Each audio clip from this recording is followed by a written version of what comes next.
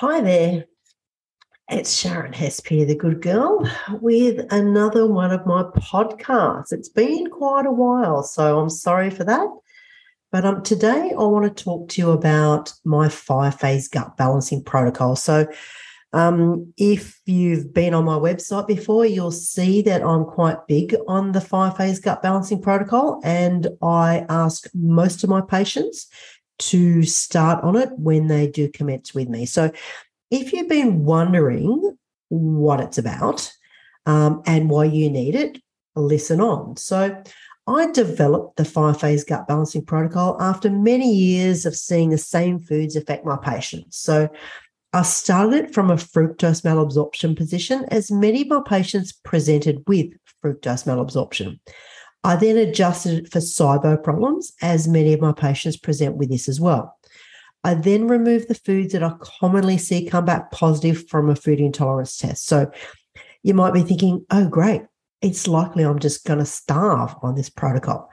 But you know what? The opposite is true. When patients receive phase 1, they often comment on the variety of foods that they can have compared to what they've actually been consuming. So one of the great things about my 5-phase is that if you do the work and you listen to your body, you won't need to test. So you can save yourself hundreds of dollars, if not $1,000, because testing is great, but testing is expensive. Testing can give you a good guide, but my 5-phase, if you follow it, you can get your gut really, really well with that. So it's great. So let's look at how it works. So here's how it works. So for the first 2 weeks, we remove the foods that are commonly problematic for SIBO, fructose malabsorption, and food intolerances. So we remove foods such as wheat, but not gluten. We remove A1 dairy, but not A2 dairy. And we remove chicken eggs. Okay, so chicken eggs is the third biggest food intolerance that I see in intolerance tests. And this really surprises many people, as they never or rarely realize that egg could be a problem. So I also remove garlic and onions, as many of you already know these foods are highly problematic for you, as they are high in fructans, making it a part of the fructose malabsorption picture. The other high fructose fructan foods I remove are sweet potato, but you can have white potato. Lebanese cucumber comes out, but other cucumber is fine. So, the longer cucumber or the little apple cucumbers are fine. And iceberg lettuce is a bit of a problem as well, but other lettuce is fine. Tomato is a no, as a high fructose fruit such as apples, mangoes, grapes, and watermelon. So really, enough of the no's. I feel it's really important to focus on the foods that you can have, of which there are so many. So in the first phase, you can have as much of these foods as you like. So you've got all your meats, fish, seafood, poultry. So think here, lamb, pork, steak, fish, prawns, lobster, mussels, crabs, oyster, chicken, quail, turkey, squab, any sort of fish, any sort of seafood, any sort of poultry, and any sort of meats. There's so many. As far as the dairy goes, I say to people, you can have A2 milk, any sort of goat and sheep yogurt, goat and sheep cheese, goat and sheep cream, any sort of A2 cream. So Tilba Dairy do a beautiful A2 cream. And A2 dairy is anything that is from a Jersey cow as well, or a camel or buffalo. So then I also say you can have rice milk, oat milk, macadamia milk, or almond milk.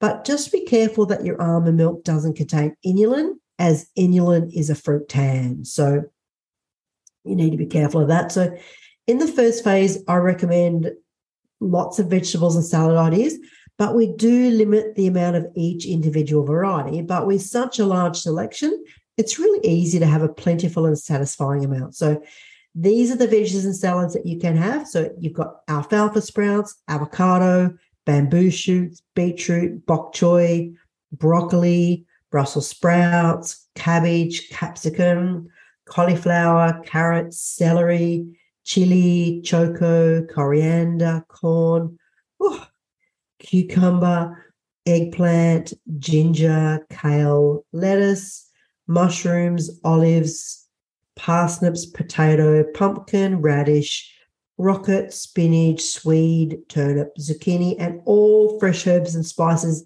obviously, except not garlic. When it comes to grains, and we do limit some of the grains, I recommend rice is fine, oats are fine, and I recommend people have like wheat-free sourdough, such as spelt sourdough, oat sourdough, kamut, and quinoa sourdoughs. They're fine. And for nuts and seeds, almonds, hazelnuts, macadamias, pecans, pine nuts, pumpkin seeds, sesame seeds, sunflower seeds, and walnuts. We include oils such as olive, coconut, sesame, vegetable, and ghee. And we include drinks such as coffee, tea, and water. So I'm not a super Nazi naturopath and say you can't have caffeine because unless we know it's a problem, we keep the coffee in. So, when you listen to this list, it's pretty big, and it's just for the first 2 weeks. At the 2-week mark, we go to phase 2 and we introduce more foods. And we slowly do this over 5 phases. So the first week is, the first phase is 2 weeks and each other phase is 3 weeks. So there you have it. Really, my 5-phase gut balancing protocol in a nutshell. And if you've got gut issues, I encourage you to book in and make a start. The best time to start a gut protocol is now because there's never going to be a good time. There's always going to be a wedding. There's always going to be a party. There's always going to be a social event. But look, we've got to work around them, and I started a gut protocol, or not really a gut protocol, a metabolic balance protocol with a nutritionist friend of mine last year in December, on December the 1st. And Rebecca said to me, Sharon, are you sure? And I said, Rebecca, there is no good time. If I don't start it now, it'll be the end of January. And then that's 2 months away. I can be finished this in 2 months. And I was finished in 2 months. And I still had my Christmas, I still had some red wine. It was fine. So, and you need to think there's so many foods that you can have here. So, for instance, if you wanted to have a salad for dinner, you can have some cooked pumpkin. Then you can add into that some avocado, some finely sliced up beetroot, a little bit of broccoli, some cabbage, sliced carrots, a bit of celery, some coriander, corn, cucumber. The options are endless. And then for dressing, I would probably mix up a little bit of A2 yogurt with some tahini because you can have sesame seeds and maybe some sesame oil. Beautiful. Then you can have that with some lamb or pork or chicken, anything you like. So sometimes for dinner, I say to people, you could have if you get chicken thigh fillet and squash it with your palm, then sprinkle 4 or 5 rosemary little leaves on there, some nice sea salt, and pan fry that on both sides. That is delicious. And then you can have any of the veggies and any of the salads. So for breakfast, you can have some spelt sourdough with some avocado and goat's cheese. Or you might want to have some oats, and then you can have oats with some rice milk or oats with A2 milk or macadamia milk or almond milk, any sort of milk that is on the list. Then you can have the nuts and seeds spread on the top. So there are so many options for just the first phase that you can have as meals. And I always say to people, okay, think of prawns, like a beautiful prawn salad with some rice noodles, because rice is one of the grains you can have, with some chili, coriander, avocado, maybe, actually, no, that would be quite nice. Would be a really nice Asian style salad. So the reality is there are so many things that you can have with the 5 phase, and it's the first step. And what we aim to do over the 5 phase is to get you back on a relatively normal diet. Sure, there's going to be some foods that when we introduce, that are going to be a no. And sometimes eggs are a no. And we reintroduce eggs in that in the second phase, so after the first 2 weeks. And if eggs are a problem, then you can default to quail egg and try quail egg, or you can default to a duck egg and try a duck egg. But sometimes it's, okay, eggs have really upset my gut.